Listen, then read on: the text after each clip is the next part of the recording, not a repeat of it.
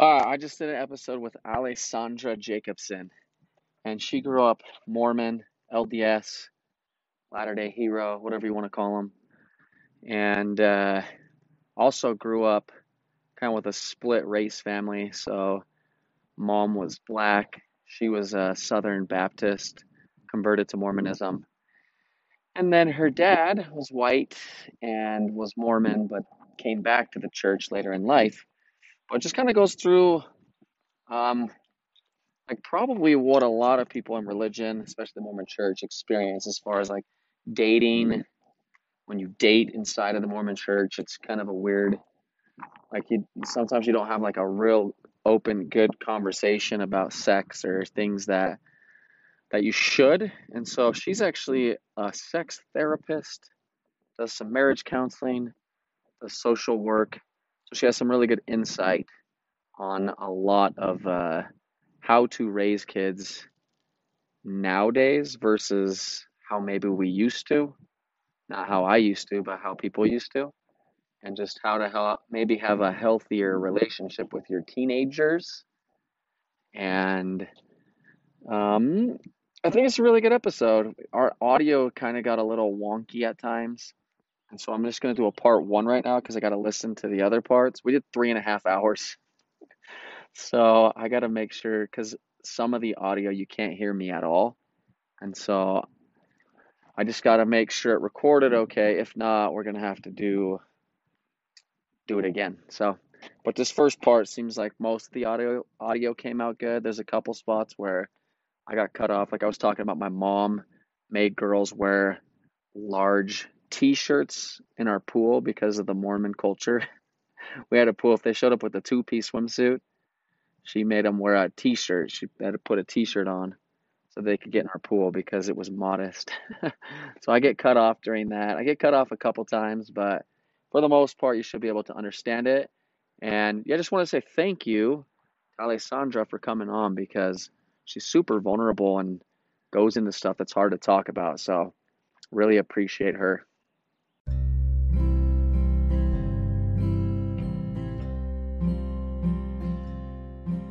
Experience true vulnerability, how to overcome trials. You will laugh, cry, and experience everything in between. Welcome to the King of Corona podcast, brought to you by Tyler Griffith. Oh, yeah. Can you hear me? Yes. Yes, I can hear you too, I think. Okay, now what? No way. Okay, mute this. No. Mute your FaceTime. Yes, okay. Can you hear me? Yes. Whatever. Woo! We're We got on. It. I think it's recording, so like we're live it says now. It's recording. Okay, all right. Oh my gosh, we did it. Tell these viewers, listeners, what we just went through to try to get this audio working. It just took us 20 minutes. 20 minutes. To figure out we're on Zoom. We could hear each other on Zoom, but we're trying to record on the Anchor app. I couldn't hear you on Anchor. Yeah, she's the first-hand witness of how good I am with technology. So great. If you just keep sending it, eventually it will work. It's like that thing, like remember that movie Armageddon, where the spaceship's not working and he grabs the big wrench and he starts smashing it, and he's like, "This is how we fix things in Russian space station." I've never seen that. You've never seen Armageddon? No. What is wrong with you? Maybe you're old. Maybe I'm old, yeah. I'm just kidding. Armageddon. You're not that much So, older. Tell my listeners who you are, real quick. How we know each other. Right. Just like the quick little backstory. Right. My name is Alessandra Jacobson. We know each other from Mormon Stories podcast. Okay, what is it was a Facebook group. So John Dehlin does a podcast and has this Facebook group of people who talk about it. So we were on the same Facebook group. Yep.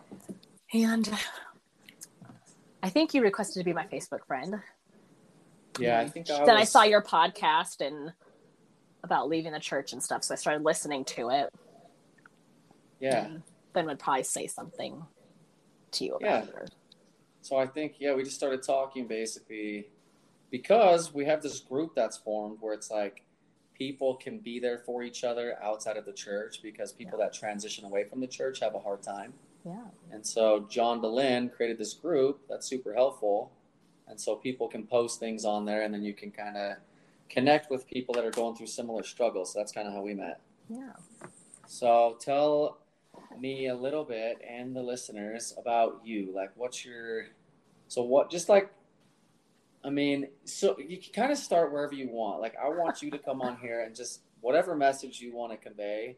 I know kind of your goal and my goal both is to be like just help people, like help people feel comfortable in their skin. And so just wherever you want to start, you can start. Let's see. Maybe like your upbringing. Like I'll start at the beginning. Yeah. Okay. Yeah. So I'm the oldest. Okay. My mom is black. My dad is white. So immediately that was different about life, because we moved from Detroit to just another part of Michigan that's very white. So I walked in first grade and was like the only person of color. And I was like, well, this is really different. Yeah. And that pretty much explains all of school, just always being different. The only. Okay. I think I graduated high school with like 2 other people who were black. But so you could feel that, like it was like you felt different. Yeah, I felt different. And it was also pointed out. I mean, I remember just like little comments from people that was like, oh, if you talked to me like that back in the day, I could whip you. Or, yeah. A girl got. Say that they did, you? Yeah, in high school. Whatever. In high school, a girl, let's see, I was like talking to her boyfriend or something, and she like pushed me against a locker, was like, pick a color, black or white. Yeah, I'm not the type of person to get people in trouble, so I don't really say anything, but there was a teacher who overheard her, who reported it, she was suspended, then she had to write me like an apology letter or something, and then when she gave it to me, she called me the N-word. I was like, okay, I mean, I didn't even try to get you in trouble, like, you gotta be kidding me. I was like, I mean, I could go report that, but I didn't, because I don't know, you just kind of get used to stupid shit. That's crazy though. So she apologizes, gives you the letter, and then calls you the N-word. Yeah. Mm-hmm. Wow, that was a very sincere apology. Right? I was like, this means nothing. And then when I was 6, so just before we were in the transition of moving from Detroit to a different part of Michigan, my dad decided he wanted to go back to church. And the only church he knew was the LDS church. Yeah. And so he was baptized when he was 8, but his family was never active. His parents got divorced when he was like a young teenager. So he was baptized, and that's pretty much it. The only thing he remembered from the church was not to cheat. And so that's the only thing. So he held to that. He was like, all right, I won't cheat. So good job, Dad. Well, until I got to college. Okay. We'll get there. And you gave up on that rule. Okay. So, he gave up on that when he was a high councilman, and my mom was the Relief Society president. Oh. Yeah.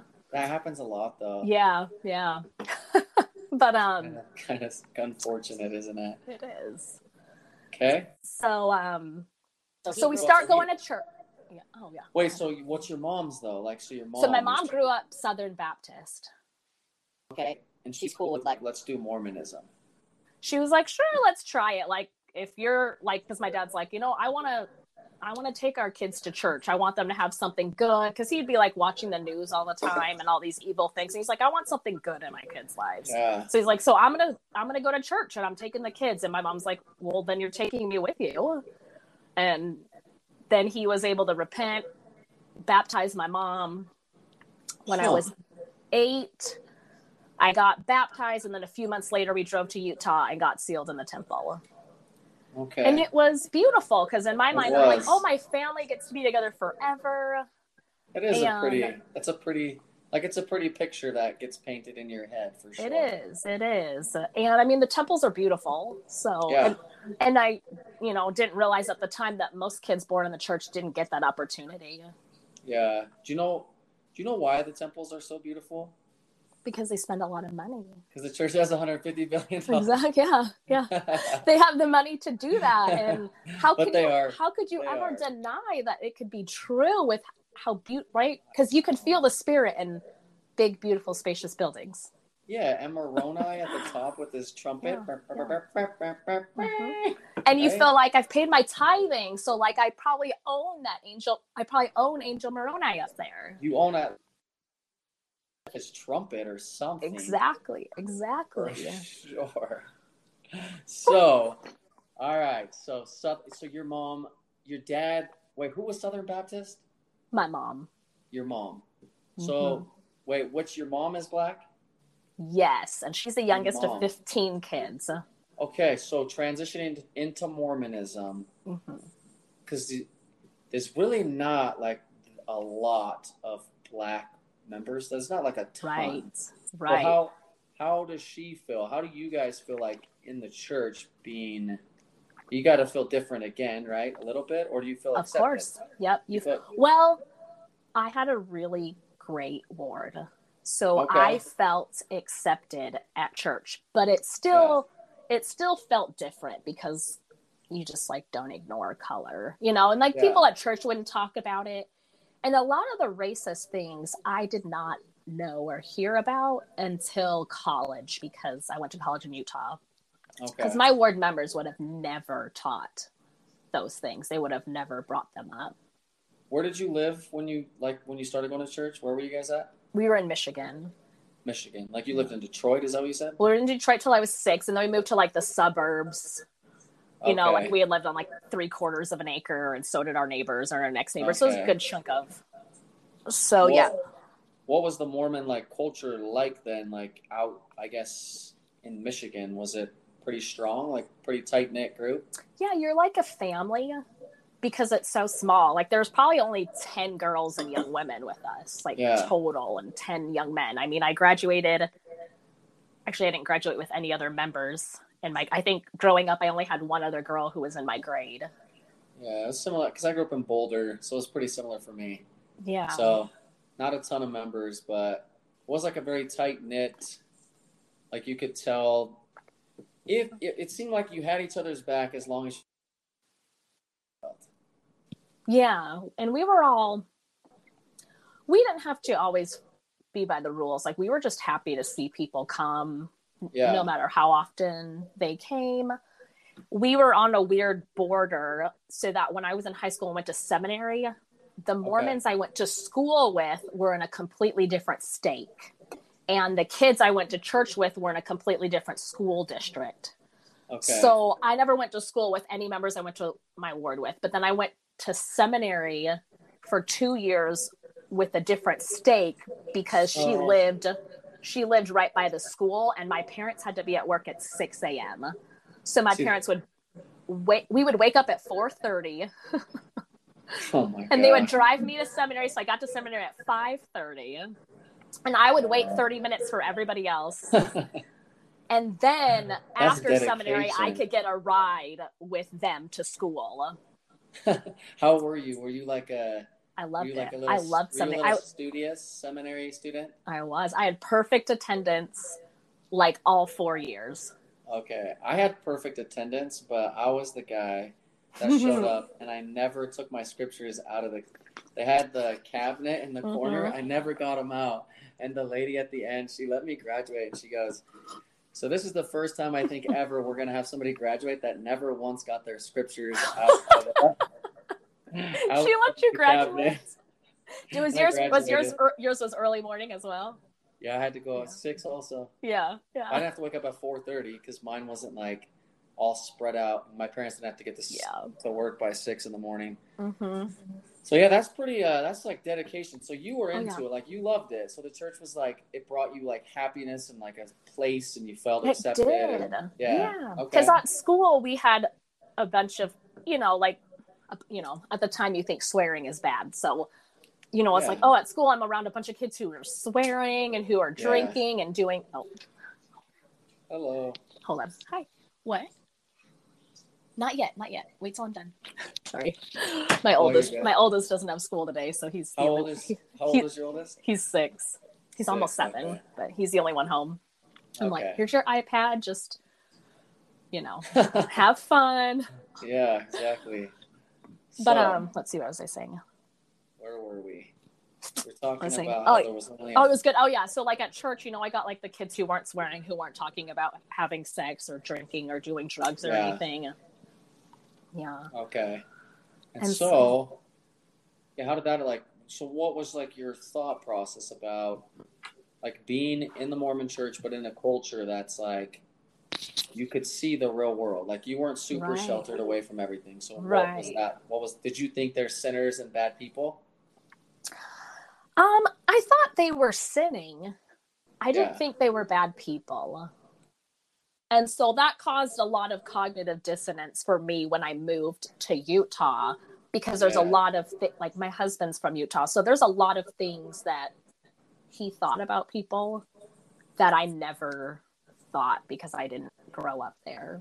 Yeah, Utah had to be like, what the hell happened here? I thought Utah was Zion. Like I was like, oh, when I go to college, like everyone's going to be I'm going to be around people who want to live the gospel perfectly. Yeah. Like, and I felt so bad for all the things I did. I was like, oh, hopefully a returned missionary wants to marry me because I've really screwed up. Like, oh dear. Did you feel like, so did you screw up and you had all this like guilt, screwed up sin? Oh yes. I committed the sin next to murder. Yeah, me too. Yeah. Yeah. And I'll go into that story. We'll start there. So, first, there was a boy at church that since I was 14, I was like, I'm going to marry him. Like he is everything they tell me I should want in a husband. Like, and you had very limited options, obviously. I did. I only had 2 guys around my age. Thing 1 or thing 2? Yep, pretty much. Okay. So, and so I just really, he was the guy to marry. But a few months before I turned 16, I met my like high school boyfriend. Or I didn't meet him. We started dating. I met him my freshman year. He had gone to different elementary and junior high. Okay. So I meet him in our freshman year. I'm not 16, so I can't date. And everyone knew that because there was some guys who had tried, and I was like, I'm sorry, I can't date till I'm 16. And people would be like, well, can you just lie to your parents? And I was like, no, I can't. You're like, that's against my religion. I'm sitting there like, I'm so righteous. Like, I'm the girl at 14 who's in her one-piece swimsuit at the pool party. Did you know my mom, I had a pool growing up, and my mom used to make she'd give a t-shirt. And I was like, oh, no, killing me, Smalls. Oh, for sure. The pool party you went to was even the Mormon boy and a different stake, but he was not so Mormon. Like, he wasn't. Yeah, okay. He never really believed it and such. And so I'm the only one, and I think I ran into his brother later, and we said we were Mormon, and he was like, oh, I figured. I saw you at my brother's pool party. You were in a one-piece. And I was like, damn. Like, you're in a one-piece, and automatically it's like, she's Mormon. I saw your one-piece, and I was like, Mormon. Right? Plus, you probably were wearing like 8 CTR rings. No, I don't. Did you not have Did you not? You didn't have a CTR ring? I have like sensory issues. I actually don't like to wear rings or bracelets or anything on my hands and wrists. Okay. So I like hardly ever wear my wedding ring, but. Yeah. See, I'm the opposite. I'm like watch and shit all over the place. Yeah. But keep going. Sorry. Oh, you're fine. So yeah, my freshman year. Like, he's like my best friend. We talk on the phone for hours. We fall asleep on the phone together. And then he like came to watch my volleyball games. I did track then. It's like Romeo and Juliet. Then he starts to do track. But the thing is, like, then the boy from church is also interested in things. Like, I was like, you should do track. So he did track. Ooh, or I would say, you should do something, and then he would do it, and I was like, see, he likes me. So then I'm like, what? You're like the puppet master. Yeah. I think we went to like a school dance, and I had invited the other guy, but since I wasn't 16 yet, we had to go as like friends. Yeah.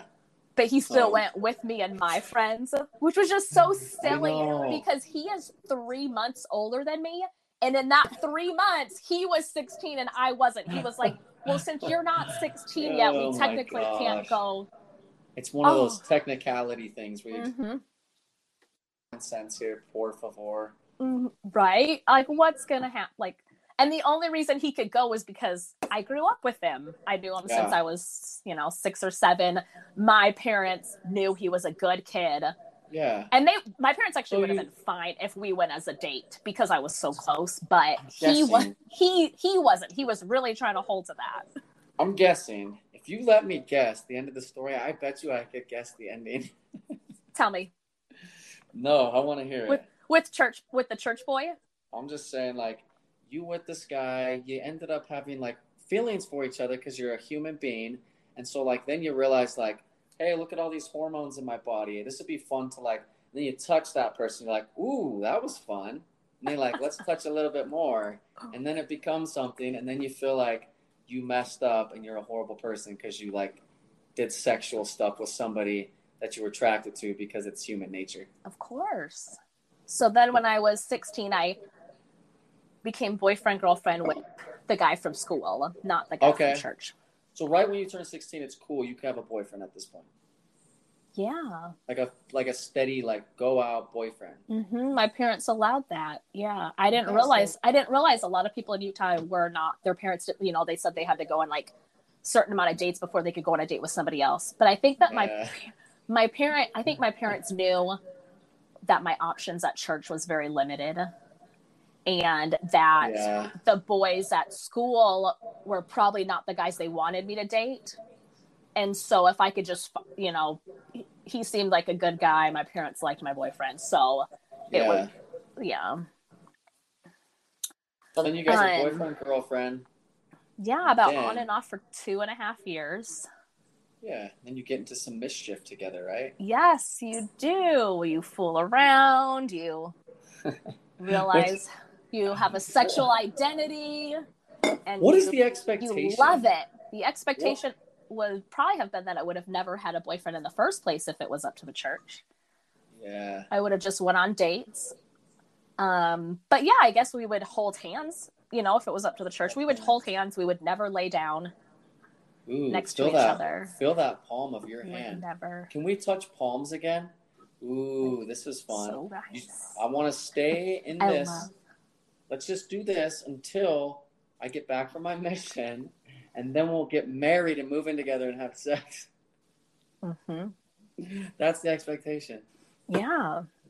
Okay. Anyway, backtracking to your story. Right. I just can't believe it. It is every time I go over this with somebody, it's like mind-boggling to me, like what we expected of ourselves. Of teenagers, yeah. And I'm trying to speak about it in the most, like, kind of unbiased. Like, I don't want to offend anyone who is a member. So, but yeah, so it was. I mean, really, it's unreal. It's very unrealistic to expect two people who really like each other and then love each other to not have sex. It's very natural. I mean, or just to not. I mean, even if it's not your boyfriend and you don't, you know, like it's. Yeah, well, even if it's not even like sex, because for me, I didn't have like a girlfriend that I had sex with, but I would drink and stuff and like at parties. Mm-hmm. So I messed up and slept with a few girls, but I felt so much like so much guilt, and so much like, how did I do this? Like, same feelings as you. Is anybody ever going to want to marry me? Because like they're going to ask me, "Are you a virgin?" And I have to say no now. Right. You know. Yeah. That's so damaging. And I remember the boy from church had heard something because our school districts were close. There's a lot of friends between them, and so he was like, "Hey, I want to talk to you sometime." And I was like, "Okay." And then he came over and we talked, and he was like, "I heard that you like gave." I mean, because I'll say name. Dustin's the high school boyfriend. Yeah. And he would be like, "I heard you gave Dustin like a blowjob." And I just was like, "Oh." That was not a conversation you had. Are you kidding me? No, I was like, "I don't want to talk to you about this." That's hilarious. But also was like, I mean, we had done everything, so it was like, I mean, I did a lot, more than once, but we've also done a lot more. Yeah, but I just felt so guilty telling him that because I was like, his name's Kyle. I was like, here's Kyle, so pure and innocent, and it's like one of those things that like once you pop. It's like that. What is it? Once you pop, the fun don't stop. What is that? The fun, the Pringles or something? Because once you cross that line and you have you can't really go back. You have that sexual experience and you're like all those nerves and just like the sensations and you're like, okay, like this is now a part of my life for sure. And they're like, confess this shit, tell us, and then bury it deep down and pretend like you never experienced that. And you're like, right. really? Pretend like you have no desire to do that. Yeah, so what'd you do? So, like, I you felt messed up bad. for a while. Yeah, I felt bad after a few months. And I went in and talked to my bishop on my own. Yeah. Because I knew, I mean, I remember hearing, I guess here's the difference between where I grew up. I was never taught that having sex was bad. Okay. I was just taught, just wait, that you're supposed to wait till you're married. And if you did do it before you were married, you probably have to go talk to your bishop. Okay. And I remember even asking my mom, because she would say something, like she would kind of like see something might happen and tell and like kind of like warn me, but I swear every time she warned me of something, it happened. And so she would be like, I just want you to be careful, I don't want you to have sex, da da da da. A year later I have sex. And Good so job. right. And so I had told her, I was like, yeah, but if you do, I was like, is that something you have to go talk to your bishop about? And my mom was like, yeah, I think so, but she hadn't been through that experience. So your mom, because your mom, so she got converted when she was how old? Oh, we were all born. My youngest brother was like 2. I was 20? She was like probably 30. So 30. So she has no idea what it's like to go through this as a kid. She has no idea at all, because my mom has never done anything impure. So she doesn't know what it's like to go in there and talk to a bishop and be like, hey, I've really screwed up or something. So she's just doing the best that she knows how, because she joined the church, and like, as far as she can tell, it's creating a safe place for people. Mm-hmm. Yeah. Yeah. And so, and like my dad would tell me stories of being younger. Like he told me the first time he ever masturbated and finished and freaked out. And he was like, Mom, what is this coming out of my penis? And she was like, oh, sorry, I didn't talk to you about that. Or my dad would tell me about like, he was like, no, there's this one girl who was having sex with everybody, and then she called me, and I was like, I'm not doing you after you already did like 3 of my friends or something. Like my dad would openly. So you had a good dad, like you had a good relationship with your dad. Oh yeah, I'm a daddy's girl. He's the best. Yeah. Like I've noticed like people that have good relationships with their dads, like especially girls, it's so huge for them in their life. It is. Yeah, he is. I'm a complete daddy's girl. Like I've talked to him about everything. Like when I needed a bra, when I was talking about period stuff, like it was my dad. He would be like, shouldn't you talk to your mom about this? And I'm just like, that's how I feel like I'm going to be with my daughter. She'll just act, because she knows my ex is like the same. Like she's now open and like honest and can talk to her as well. So now she has both parents. So it's like the best thing ever for my kids. Yeah. Yeah. Yeah. But so anyway, and like I remember my what does it say? My dad, I remember talking to him and being like, ew, blowjobs are so gross. I could never imagine doing that to like even my husband. And my dad like sticks his thumb up and he's like, what? It's just skin. Like your thumb. It's just skin. Like it's nothing to be gross about. Like, yeah, wait till you're married, but it's not gross. I was like, so your dad was like just realistic. He's like, honestly, this is life. This is how life is. Yeah. And like, I'm not going to sugarcoat it and pretend like it's different than it is. Yeah. And it was also helpful, which I think this is helpful for all parents to know, that they were honest about things in their past. Like my dad, I can't remember now. He went to some concert, did some drug. Well, he did a lot of drugs actually, but he went to the hospital and was pronounced dead after day 2. Whoa. Yeah, but for some reason he was on life support, whatever. I've never talked to my grandma, so I only know my dad's version. But on day 15, he like came back to life. And so, like he's had like an experience of like, like near-death experience. Yeah. And so I knew he had done all that and knew he had sex. My mom had sex, and I mean, she probably won't like that I say this, but she also had an abortion when she was 16 or 17, because in the Black community, you just kind of do that if you can't take care of babies. Like, it's very normal. Yeah. In that community. She have a lot of like. She has a lot of regret for that now. Yeah. Yeah, and that's a tough thing. Like, that's something where it's just very, and that's one thing too that I feel like a lot of people like. They sometimes wonder about like judgments from other people, but it's a really like, it's a very personal decision, and it's something that like, agree. It's with a lot of things, like you have to make that decision. Yeah.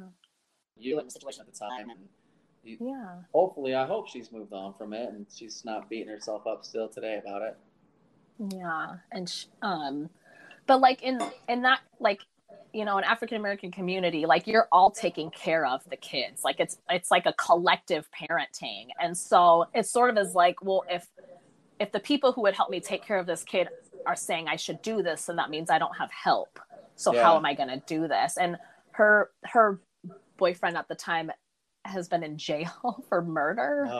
So he was like not a good person to probably have had a baby with anyway. Yeah, it's a bad one. I know. Yeah, it's great. So, and so I guess the point in saying all of that was like, I knew that you could do very sinful things according to the church and still be a really good person, because my parents had done a lot of sinful things according to the church and were really good people. And you knew it. So when were they open with you about this stuff though? It was probably just like whenever it was age appropriate. They didn't hide stuff. Okay. Yeah. That's really like, so you had, it seems like you had really, really like good, really good parents. I did. Yeah. Yeah. And I had good leaders. Like I had a young woman leader who, after finding out I had sex or something like that, she was like, oh, I know, you know, like, because the bishop, you know, they tell the young woman leaders like, oh, don't call on her for prayers or to read scriptures and such. So they knew and talked to me about it. And because they didn't want me to feel like they wouldn't call on me. They're like, hey, the bishop talked to us and told us this. Yeah. Which I'm glad they did, because then it wasn't like, we're ignoring you or we're not calling on you. It's like, this is what he told us to do. Okay. And that makes sense. Yeah. And it's a little weird. It is. but I appreciated that they cared. Yeah, that's true. Yeah. And so one of my leaders was like, isn't it? She's like, I know. She's like, it is. I know it's difficult for you. Like, it's hard because it feels so good. And she's like, and your boyfriend is so cute. And I was just like, thank you for validating me. So, like, after you went and talked to your bishop, you're still with the same boyfriend, and now you guys are just trying to, like, not touch each other. Uh-huh. You're, like, looking at each other, and you're like, pause. Yeah. Oh, yeah. I mean, I probably talked to the bishop a few months into our 2.5 years of on and off dating. Like, I was like, finally, it was just like, I guess I'll repent after I stop, because I can't come in here every week or every 2 weeks. Keep your train of thought real quick, okay? Because I want to go into, like, real quick. I dated this girl for probably maybe like a year and a half on and off. I really liked her, but because of my church upbringing, like it started to get too like physical, same thing where it was like touchy-feely type stuff. But then I remember being at a party and these people were like, hey, just so you know, your girlfriend, like, she basically said, if you guys blah, blah, blah, she's going to, like, give you a blowjob in 2 weeks or something. I broke up with her because I was like, I'll have too much guilt. Yeah. I'll have too much guilt. So the only time I really screwed up was when I was drinking too much, because I lived with so much guilt. Oh, I'm sorry. What, babe? Not yet. I'll get it in a little bit. Yeah, it's up in the cabinet, in the kitchen, the corner cabinet. Downstairs, kitchen in the corner where I put the treats. Your kids are like, what are these guys talking about? And he's like, what are they doing? But so anyway. yeah, you only screwed up when you were drunk. Yeah, and mine was like, I didn't drink. I mean, the first time I ever drank, it was like a month before I was 21. And that's I think smart. Until I left the church, I had only drank maybe 3 or 4 times, but like only once was I drunk. Yeah. Like I tried, like I didn't want to get in legal trouble. And so I was, I just felt like I was so like trapped in this world that I didn't like, that alcohol was like my escape. Yeah. I escaped from like the expectations and stuff through alcohol, but then alcohol was like, I had a really unhealthy, bad relationship with alcohol. Right. Which... Because if it's the only way that you find that escape. Exactly. Then, so, yeah. Anyway, so that's my experience with that, but Yeah. do you remember where you were at? Yeah. So I said the young woman leader, comfortable boyfriend. Okay. So now we'll go to, so he eventually converted to the church. Okay. For you? Mm-hmm. Mm-hmm. He never believed in God. And I remember I cried when he told me that. I thought it was so sad that you didn't believe in God. I was like, that's heartbreaking. You cried tears. Oh man. But then as time goes on, he started experimenting and drinking and doing drugs and hanging out with some other girl that he eventually had slept with. And and I got in some trouble. I broke into her house and hit her and him and her friends. Anyway, I got put on probation. Oh, okay. How old were you? Yeah. I was 16. 16. So you were like, you really, because when you're having sex as a teenager, like that messes with your brain. Yeah. So like, much because you're so attached to this person. And then when they just break up with you and then start dating somebody else and you hear all these things, it just is like, I can't cope with it. Like, I'm so attached to you. I don't know I can't do this. What are your thoughts? Like, what are your thoughts? I'm going to just like ask you a question. Yeah. Like, what are your thoughts now about like teenagers having sex? Like, what's your opinion about that now? Because it's obvious it's going to happen, but like you just said, it kind of fucks your head up. It does. What do you think about that? My thought is, and I'll say this because I haven't said it yet, but I'm a therapist and I also do sex therapy. I'm in a PhD program for clinical sexology. And so my view, and after working with a lot of LDS couples and such, what I plan to teach my sons, I just have boys. If you don't know where a clitoris is, you shouldn't be having sex. If you don't know how to please her, you shouldn't be having sex. If you don't know how to prevent pregnancy or STDs, like if you're not comfortable going and buying a condom on your own or coming to us and saying, hey, we need birth control in some way, you shouldn't be having sex. Yeah. If you haven't read a book or heard a podcast or something about sex in the last year, you shouldn't be having sex. So I don't really have an age on it, as like there's a level of knowledge, that you need to be at to do this first. Like if you don't understand the emotional consequences and how attached it makes you to someone, you shouldn't be doing it. Because I'm like, I don't want my kids to have sex with a girl and then after 2 weeks get bored or break up with her, or I would never want them to feel guilty that they had sex and then break up with her and break her heart. Who's like the responsible one to teach kids about about sex? Parents, obviously. Well, it should be the parents. Yeah, so. But a lot of them don't. And so I think that needs to be something learned in school. Yeah, there's so many things that are not taught in school. That should be. So many things, but I was just curious because I know your background with your profession, so I was curious what your thoughts were about that. On where they should learn it? Just like where they should learn it, but then like what your thoughts are about teenagers engaging in sex, because it's obvious it's going to happen. And so I think it's okay I'm okay if they do. Yeah. Again, they just need to know how to prevent pregnancy and they probably don't have to worry about as many STDs because they're all experiencing firsts and such, but they need to learn consent. Well, you have to have a parent, you have to have parents that would help you to get birth control or do stuff to so that's the thing. Most of these parents are just pretending like it's not real and crossing their fingers and hoping they get through it without getting pregnant or fucking their life up. Mm-hmm. And I'm going to be that mom that's like, come to me. Like, I want my boys' friends to all know, like, if you need birth control, come to me. I will get it. I will find a way to get it. If you don't want to talk to your parents, talk to me. Yeah. And or if you don't feel comfortable talking to your kids about it, send them to me. We'll talk about it because they need to be educated. And maybe I'll have parents that are upset with me. If a parent comes to me and they're like, you gave my son condoms or got birth control or showed my daughter where to get it, I'd be like, did you, she was gonna have sex either way. So do you think, here's a good question for you, okay? Yeah. So let's say you have parents that don't talk to their kids about it, and they just pretend like it's not real, and then their kids come and talk to you. That's what my so they're like, hey, like, I would like to know, so like your kids' friend would say, hey, I'm having sex with my boyfriend, I need help. Would you call the parents and try to have a conversation with the parents, or would you respect? No, I respect the teenager. Okay. Doctors do that too.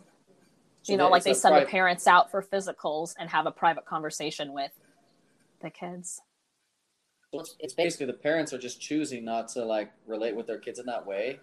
And right, like if you're not going to talk to them about it, then they need a safe place and a safe person that they can. And if I go tell them, I'm not a safe person anymore. Yeah, that's true. Yeah. Unless it's something extremely risky. I mean, if they're like sneaking out every night and hooking up with prostitutes, I don't know. Like I'm just trying to picture how does that go over? So your kids' friends' parents find out that you just gave them birth control. How's that conversation going to go when they confront you?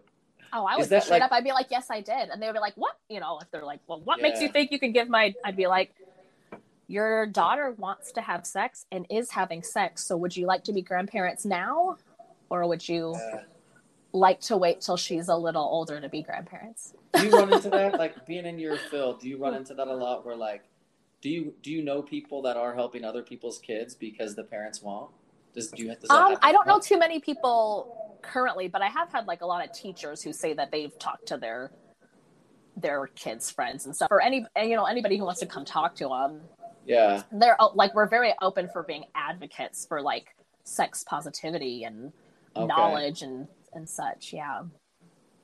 Huh. That's actually like really, I think that's good coming from somebody that's like in the profession though, because I've always wondered about that. Like I sometimes feel like my kids' friends come over and I'm so open that it's like they're gonna go back and expose me, and the parents are like, you can't hang out with Tyler anymore because he's talking to you about too much stuff, Yeah, and their parents they might be like, okay, you can't talk to Jackson or Beckham or Robbie's mom anymore, and that sucks, huh? But then they got no support. But here's what happens: they lie about it. I mean, how many teenagers are like, okay, my parents told me not to do that, so I'm not going to do it. No, it means my parents told me not to do it, so I'm going to hide it, and I'm not going to talk to them about it. Because that's exactly what I did. So most kids, a lot of kids do. Then it creates an unhealthy relationship right off the bat with like yourself, with you and yourself, because now you feel like to live in this world, I have to lie. I have to lie to protect myself. And then you start to like build this thing in your head about lies and why it's okay to justify lying because your culture and your family is basically making you. Right. And so lesson on this, I'll throw this in there. That happens in marriage. Like, a lot of times how your spouse is going to respond. And so you're not honest. But then the person who's not honest gets all this backlash. Like, oh, they lied. They did this. And it's like, but are you being the type of person who people can be open and honest with? Because if you're immediately like, I can't believe you would do that, that's dumb, that's not effective. You teach people how to treat you. And if you respond that way, you're going to teach people that they can't come to you and they can't trust you with these things. Yes. So I'm going to try to make this an hour. So we have 20 minutes. Shoot. Well, so we'll do another one. Like, we'll record another one. So this will just be like I'm trying to do something where I do like people I can bring on multiple times. Okay. So I'll bring you on again, but I just want to make sure you touch on like everything you want to touch on. No, there's more. So how much time do we have? So we got, like, I can do a little. I really have like 30 minutes. I just have an appointment at 9. Another phone call at 9 o'clock. Okay. Let me go to the bathroom really quick because I have to. Let me go. I have to pee too, so bad. Okay. So I'll see you in a second. Okay. I'll just leave this recording, okay? You doing okay, Jack?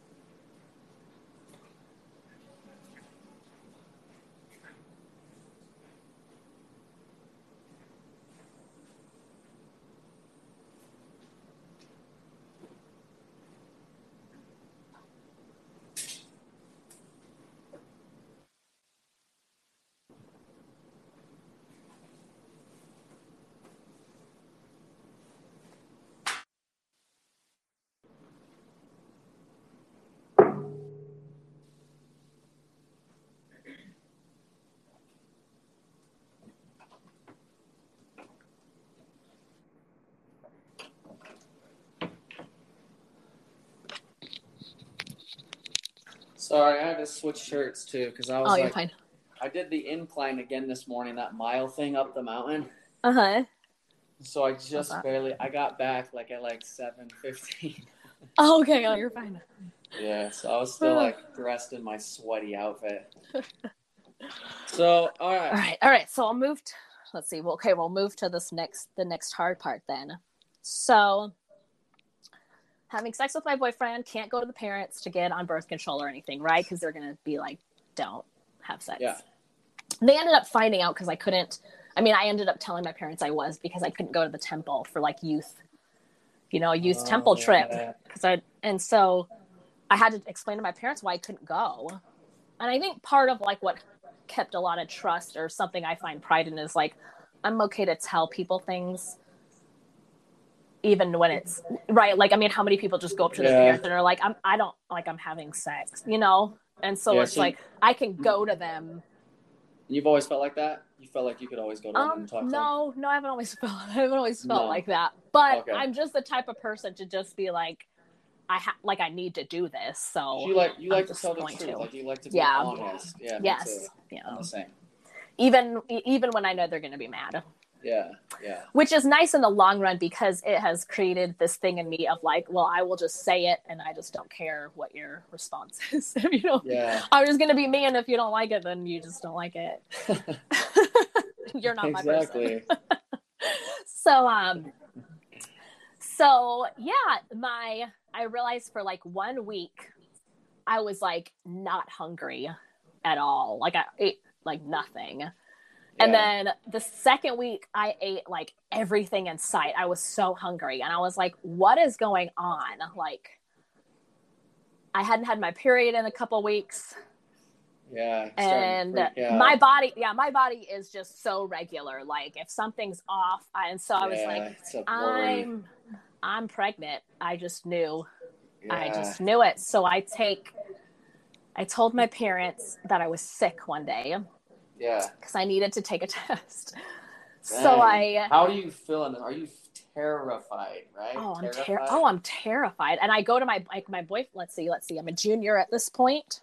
My boyfriend dropped out the beginning of our junior year. He drops out of high school. So he is, oh God. So yeah, he's just at his house. And I was well, I'm going to buy a test and come to your house and take this test. And I was so nervous or something. I could not pee.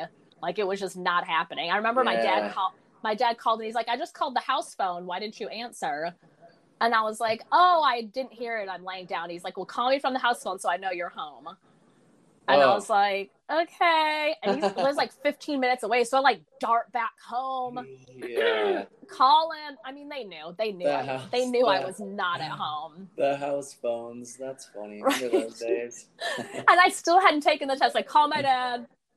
Whatever. Go back to boyfriend's house. And then finally can pee. And then I wait. I look at it. It says positive. And I just open the bathroom door to show him and just start crying. Oh, dear. And I'm just sitting there my parents are going to kill me.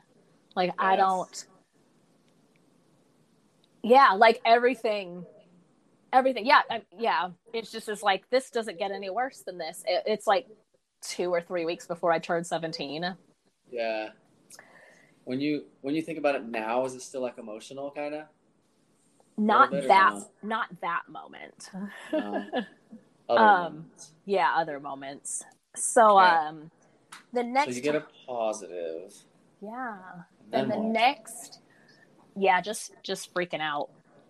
And I was, I don't know what to do, Yeah. So then I go home and the next morning, so I was on probation, right, from hitting the girl. Oh, yeah. Not my boyfriend. So, yeah, so I had to go talk to probation officer that day. Okay. So my parents kept asking, so where were you yesterday? And I was well, I went to Dustin's. And they were why? I think I was grounded from seeing him or something. Yeah. That happened a lot. And so I didn't want my parents to tell the probation officer that I skipped school and wouldn't tell them where I was. So I was I sort of have to tell them because I don't want to be in legal trouble as well. Especially because you're pregnant and you know you're going to like have to tell him at some point. Yeah. Yeah, I was definitely planning on waiting like months to tell him. I didn't want my dad to know till I was showing, because I was like, I'm a daddy's girl. He's going to be so disappointed. Dang. And so I told my mom I would tell her. So I took her back in a hallway and I was like, I'm going to tell you, but you can't tell dad. And she was just like, oh my okay. God. And I was like, no, I'm serious. Like, what I'm about to tell you, you really can't tell dad. I can't imagine. And she was just like, okay. And I was like, I wasn't home because I got a pregnancy test and it's positive. And she was just like, if looks could kill. She didn't really say anything, but she just looked at me like, are you kidding? And she was like, okay. So, you know, they had to go to work. They had to be there at 6 a.m. But this is like, so this is really early in the morning. But she's basically reliving what she went through when she was like your age. Yeah. Mm-hmm. And so they go to work and my mom ends up calling me because my dad in the car was like, so what's going on? And she's like, I can't tell you. And he was like, what? And so she calls me and she's like, my parents tell each other everything. So the fact that my mom didn't tell him, he was like, this isn't good. Like, What do you mean you can't tell me?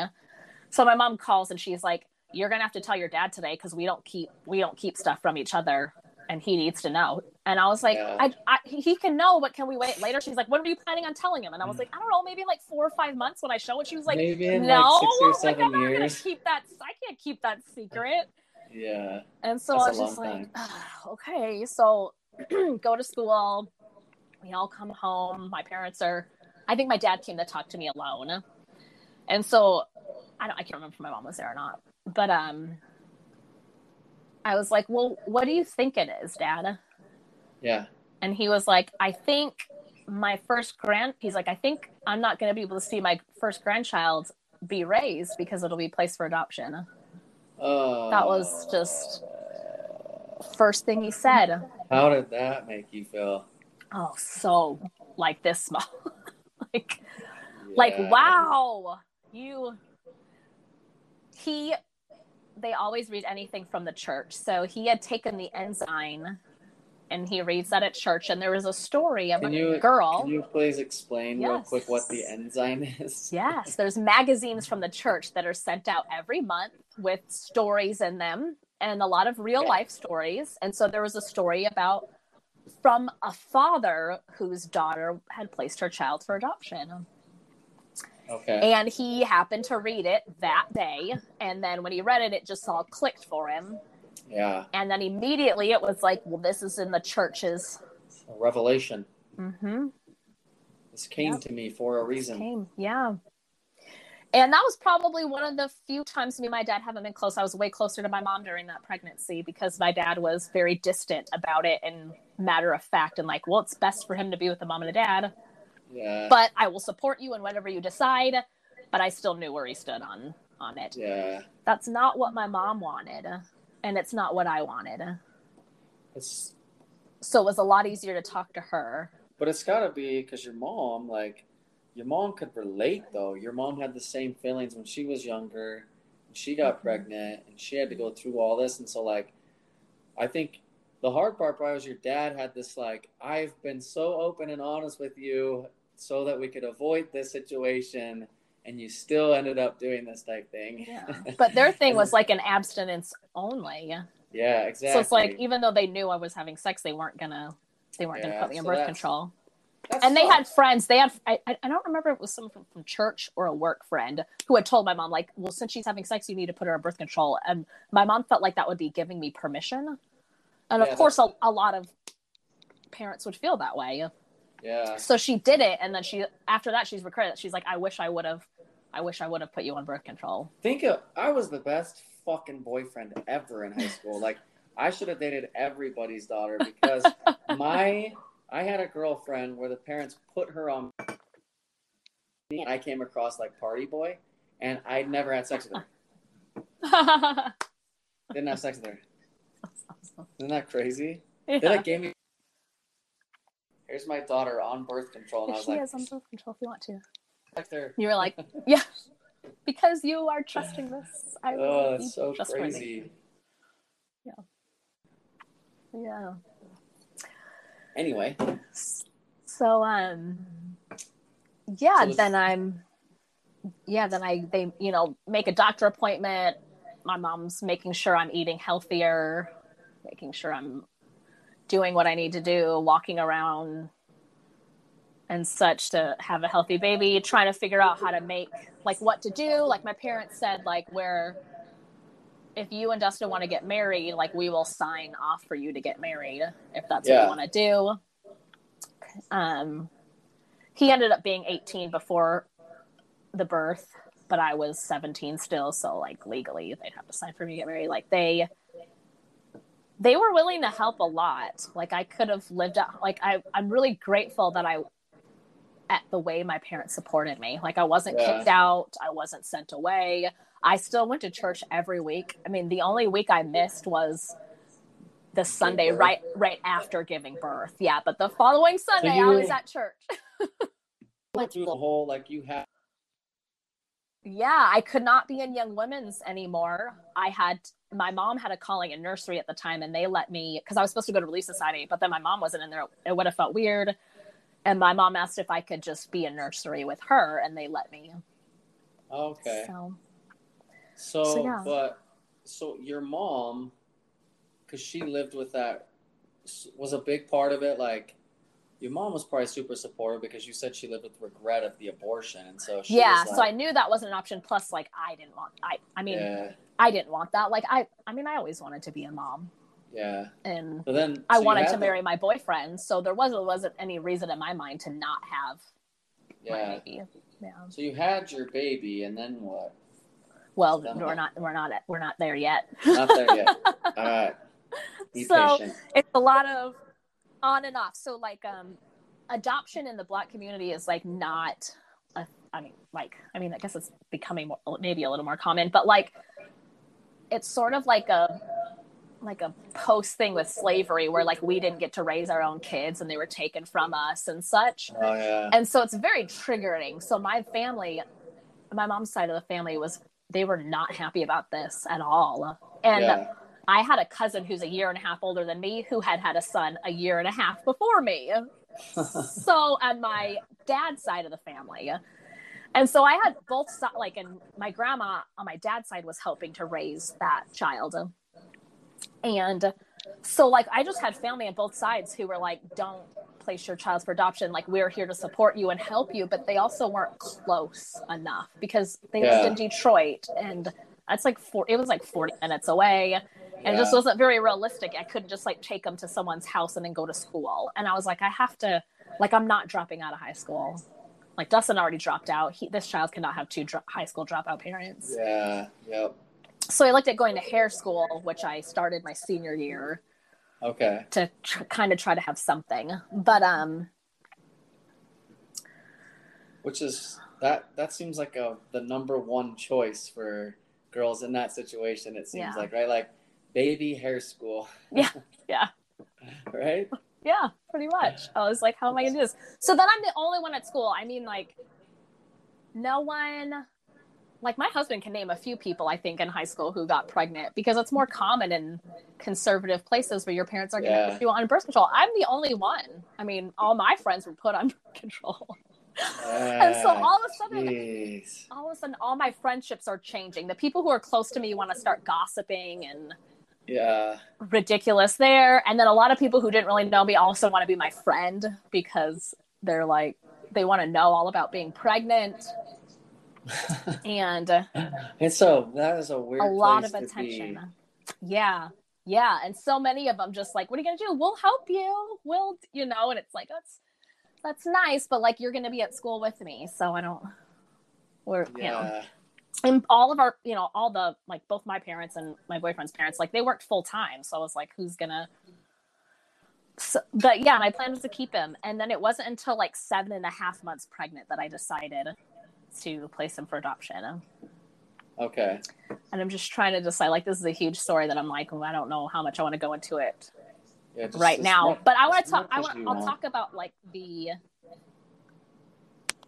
because let's see, for a good 14 years, I was okay with my decision. And then about the last year and a half, 2 years, I've realized this is the biggest mistake and regret of my life. Really? Yeah. Yeah. And realizing, like, so I'm going to skip ahead. A week after I left the church, and so this is like September 2019, I went to like a faith crisis class by another therapist. And there was moms who had placed their babies for adoption. They were so angry with the church about this. And so I came home and I was like, I'm just glad that that it was my choice, that my parents didn't make me. Like, I'm glad that I did what was best for him. Yeah. And my husband was like, yeah, but who told you that was what was best for him?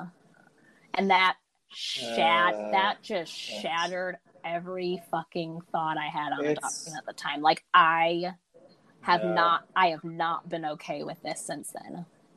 That's what sucks is like people don't even realize they're being conditioned to think and be a certain way. Mm-hmm.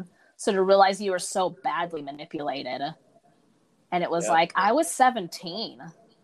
Like, of course your mind is much more easily controlled.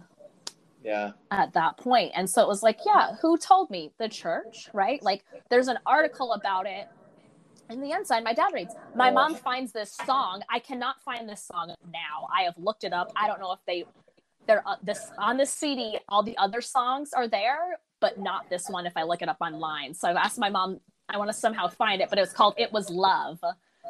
And it's something like, it was like it couldn't happen to me, a girl of just 16. It couldn't happen to me, but a mother soon I'll be.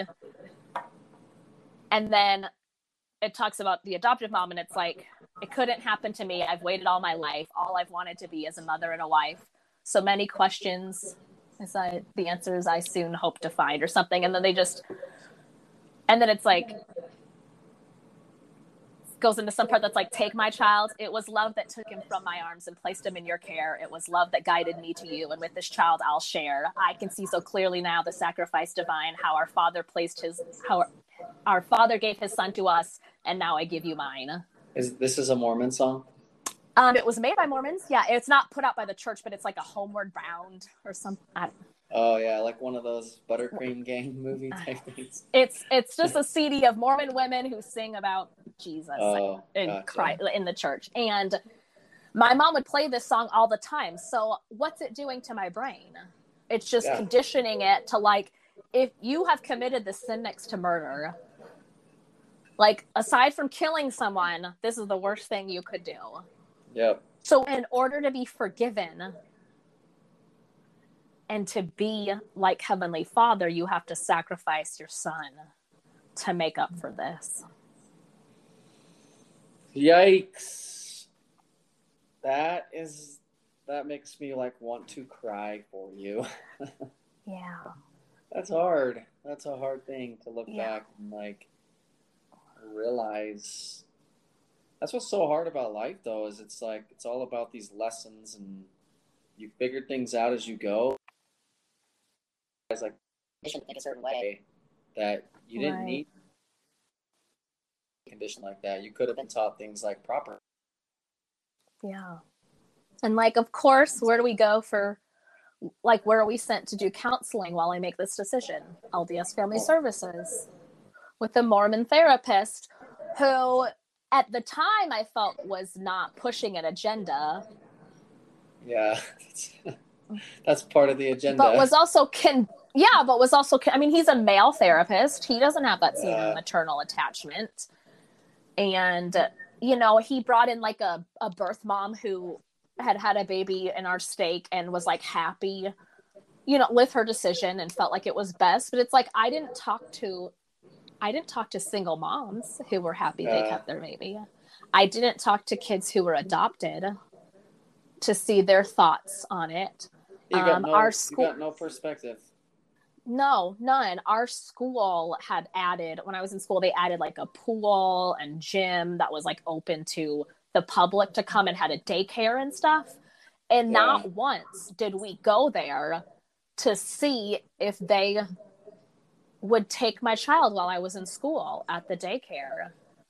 So you didn't really you didn't explore options really. No, like it felt like at the time I felt like we explored, but we really didn't. Like now looking back, I'm like, there is so much more that we could have done. Like they said they didn't take babies for 6 weeks. So I was like, well, what am I going to do for 6 weeks? You know? And it's like, I could have just did school at home probably. Yeah. For at least, well, I mean, he was born in the beginning of August. So the first 2 weeks I wouldn't have even been in school yet. So it's like, I just had to figure it out for 4 weeks. And then. Yeah. I think this happens a lot too. Like I know a lot of people that give their kids up thinking it's the right thing. And then later on, they're like, wow, like how did I do that? But then there's also this like, I don't know.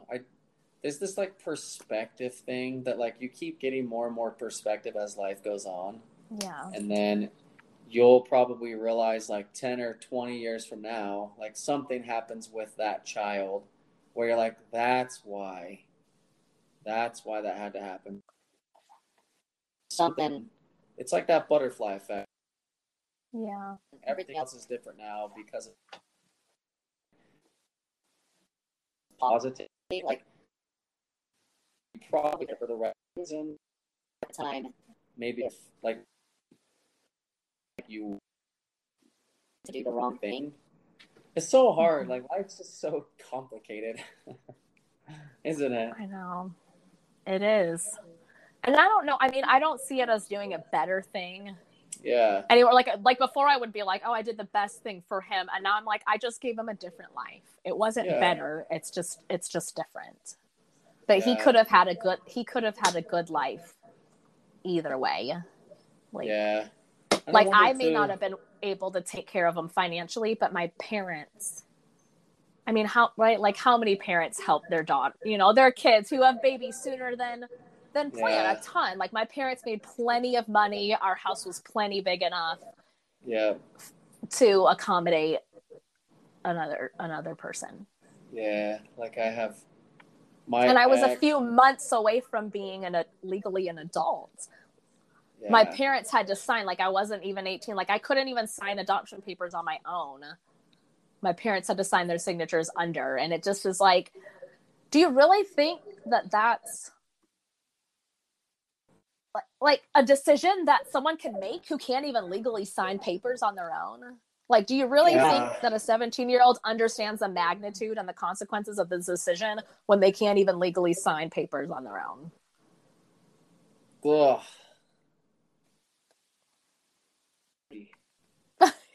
And that's only part of my story. Like that. So this is so good. How can I get you on like soon? Yeah, when could you do it again? When could you come back on? Oh, whenever. I mean, whenever, really. Because I want to just pick up like, here. Later today, tomorrow, next day. So I could probably do. Let's see. I might be able to do later today, honestly. Oh. I don't have anything else later today. I just got to get my kids from preschool later, but. All right. So I got my kids at 5. Okay. And then I suppose I should probably work for a little bit today on my job. Probably. Maybe a little bit. So I'll go in, see if I can get all my stuff done, and then I'll just reach out to you. Okay, sounds good. And then is it cool? Do you care if I publish this? Or do you can listen to it? I'm good with it. You can publish it. Yeah. Yeah, you're fine. You can listen to it. I'll publish it, and then just we'll pick up where you left off. Okay, sounds good. Thanks for coming on. Okay. You're welcome. I'll talk to you soon. Okay, bye.